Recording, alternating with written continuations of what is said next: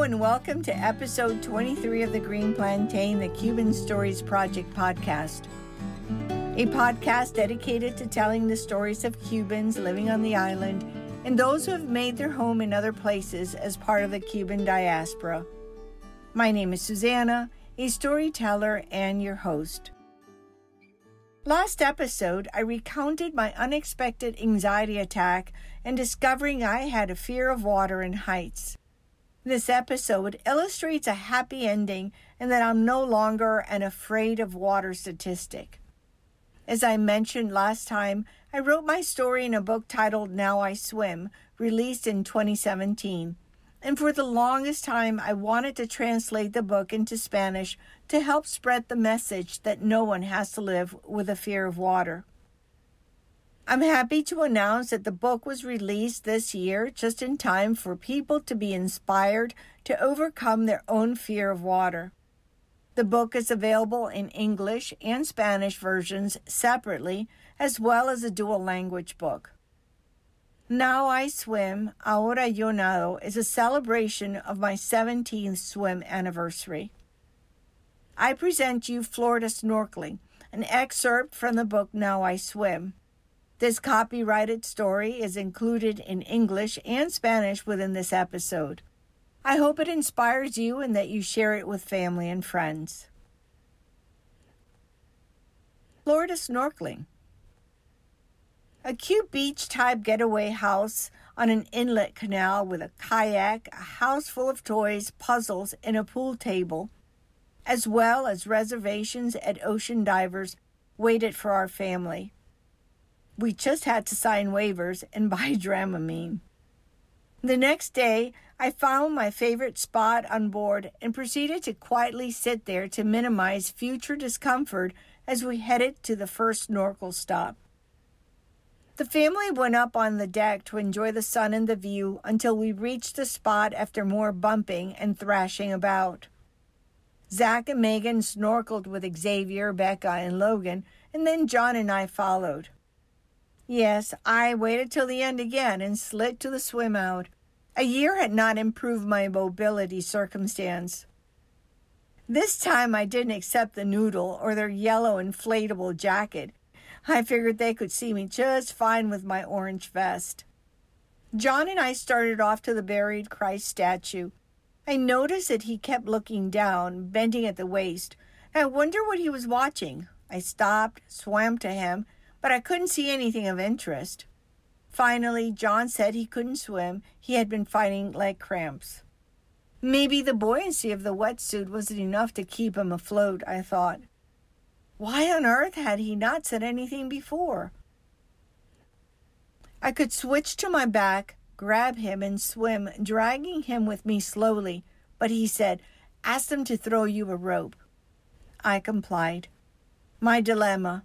The boat was anchored far away, and I had to get the line, but I didn't want to leave him. He said, "I will be okay. I can keep myself up with my arms. Go get the rope." I looked into his eyes, shrouded by the mask, and dashed to the boat. Arms extended, I became a torpedo in the water, the power of the fins pushing my elongated body through the water. Heart pounding with the urgency of my love hanging in the water. I looked up and saw the yellow rope floating in front of me. I reached for it and knew I had a hold on it when I felt the roughness of the 3 polyester strands tightly wound.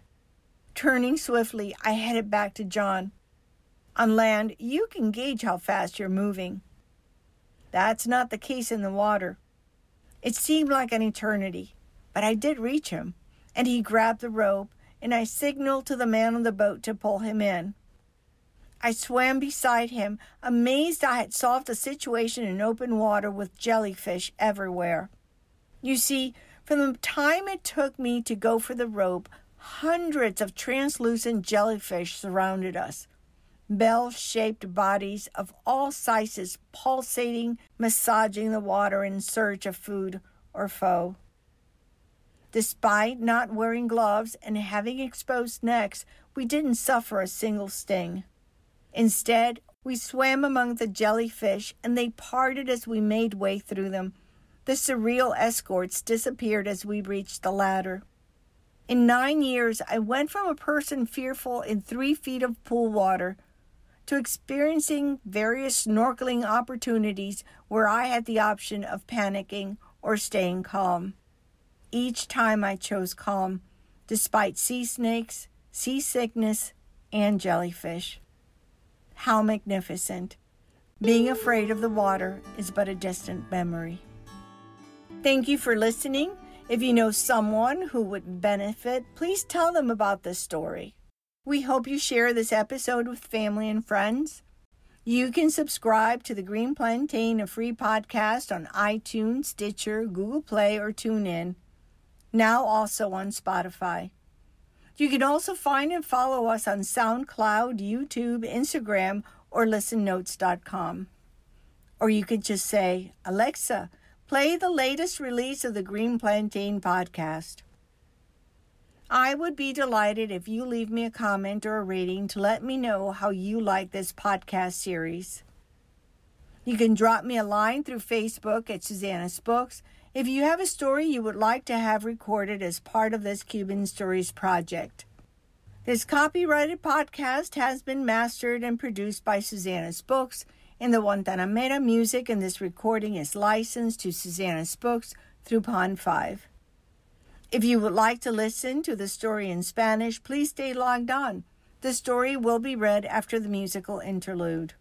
Otherwise, thank you for tuning in. Muchas gracias, y until next time, this is Susanna at the Green Plantain. A tostón, anyone?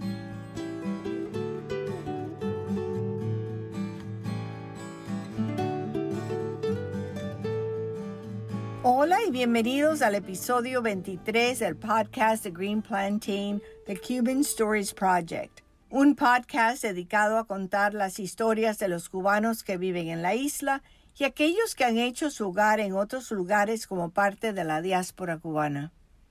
Mi nombre es Susana, una cuentista y su anfitriona.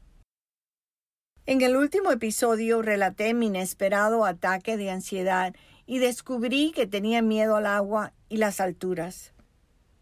Este episodio ilustra un final feliz y que ya no soy una estadística de temerosa en el agua. Como mencioné la última vez, escribí mi historia en un libro titulado Now I Swim, publicado en el 2017. Y durante mucho tiempo quise traducir el libro al español para ayudar a difundir el mensaje de que nadie tiene que vivir con miedo al agua. Estoy feliz de anunciar que el libro fue lanzado este año, justo a tiempo para que la gente se inspire para superar su propio miedo al agua. El libro está disponible en versiones en inglés y español por separado, así como en un libro de doble idioma. Now I Swim, Ahora yo nado, es una celebración de mi 17º aniversario de natación. Les presento Florida Snorkeling, un extracto del libro Ahora yo nado. Esta historia con derechos de autor está incluida en inglés y español dentro de este episodio. Espero que les inspire y que la compartan con familiares y amistades. Florida Snorkeling. Una linda casa de vacaciones de playa situada en la entrada de un canal que forma el mar, con un kayak llena de juguetes, rompecabezas y una mesa de billar, así como reservaciones con ocean divers, nos esperaban. Solo teníamos que firmar planillas de permiso, renuncias y comprar Dramamine. Al día siguiente encontré mi lugar favorito a bordo y procedí a sentarme tranquilamente allí para minimizar las molestias y mareos futuros mientras nos dirigíamos a la primera parada de snorkeling. La familia subió a la cubierta para disfrutar del sol y la vista, y en poco tiempo llegamos al lugar después de muchos golpes y rebotes de las olas. Zach y Megan bucearon con snorkel con Xavier, Becca y Logan, y luego John y yo seguimos. De nuevo esperé hasta el final y me deslicé hacia la escalera. Había pasado un año y yo no sentí que había mejorado ni mis rodillas ni mi circunstancia. Esta vez no acepté los nudos ni la chaqueta inflable amarilla.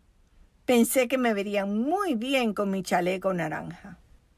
John y yo empezamos a nadar hacia la estatua enterrada de Cristo y me di cuenta de que él miraba hacia abajo frecuentemente, doblándose por la cintura, y yo me preguntaba, ¿qué estará mirando?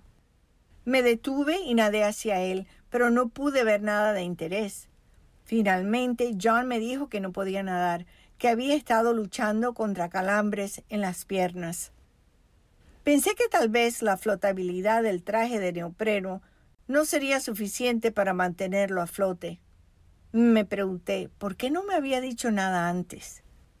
Podría voltearme de espalda, agarrarlo y nadar, arrastrándolo conmigo lentamente. Pero él dijo, pídeles que te tiren una cuerda. Mi dilema era que el barco estaba anclado lejos. Tenía que conseguir la cuerda, pero yo no quería dejarlo solo. John me dijo, estaré bien. Puedo mantenerme flotando con mis brazos. Ve por la cuerda. Le miré a los ojos detrás de la máscara y me deslicé rápidamente hacia el barco. Con los brazos extendidos me convertí en un torpedo en el agua, apoyada por el poder de las aletas empujando mi cuerpo alargado a través del agua. El corazón me palpitaba por la urgencia de tener a mi amor flotando en el agua. Llegué al barco y pedí que me lanzaran una soga. Rápidamente miré hacia arriba y vi la soga amarilla flotando frente a mí. La busqué y supe que la tenía cuando sentí la rugosidad de las 3 hebras de poliéster. Volviendo rápidamente, me dirigí hacia John. En tierra, uno puede medir cuán rápido uno se mueve. Pero ese no es el caso en el agua. El regreso hacia John me pareció una eternidad. Pero llegué hasta él, lo toqué y él agarró la cuerda. Al tiempo que le señalé al hombre del barco para que lo empezara a alar. Nadé junto a John, asombrada de haber resuelto una situación en mar abierto con medusas por todas partes. Verán, desde el momento en que fui por la cuerda, cientos de medusas translúcidas nos rodearon con sus cuerpos en forma de campana, de todos los tamaños, pulsando con sus tentáculos, masajeando el agua en busca de comida o esperando al enemigo. A pesar de no haber estado usando guantes y de haber tenido nuestros cuellos expuestos, no sufrimos una sola picadura. En vez de eso, nadamos entre las medusas que se separaban a medida que avanzábamos a través de ellas. Las surrealistas escoltas desaparecieron cuando llegamos a la escalera del barco. En 9 años pasé de ser una persona temerosa de estar en una piscina con una profundidad de 3 pies a experimentar varias oportunidades de snorkeling en las que tuve la opción de entrar en pánico o mantener la calma. Cada vez elegí la calma, a pesar de las serpientes marinas, el mareo y las medusas. ¡Qué magnífico! Tener miedo del agua no es más que un recuerdo lejano. Gracias por sintonizarnos y no olviden que se pueden suscribir a The Green Plantain, un podcast gratuito en iTunes, Stitcher, Google Play o TuneIn y ahora también en Spotify. También nos pueden encontrar y seguirnos en SoundCloud, YouTube, Instagram y en listennotes.com. O simplemente pueden decir, Alexa, toca el último lanzamiento del podcast The Green Plantain. Yo estaría encantada si me dejaran un comentario o una calificación para hacerme saber cómo les gusta esta serie de podcast. Pueden dejarme una línea a través de Facebook en Susanna Spokes si tienen una historia que les gustaría grabar como parte de este proyecto de historias cubanas. Este podcast con derechos de autor ha sido masterizado y producido por Susanna Spokes y la música de la Guantanamera en esta grabación está licenciada a Susanna Spokes a través de Pond 5. Gracias por sintonizarnos y hasta la próxima. Esta es Susana at the Green Plantain. Un tostón, anyone?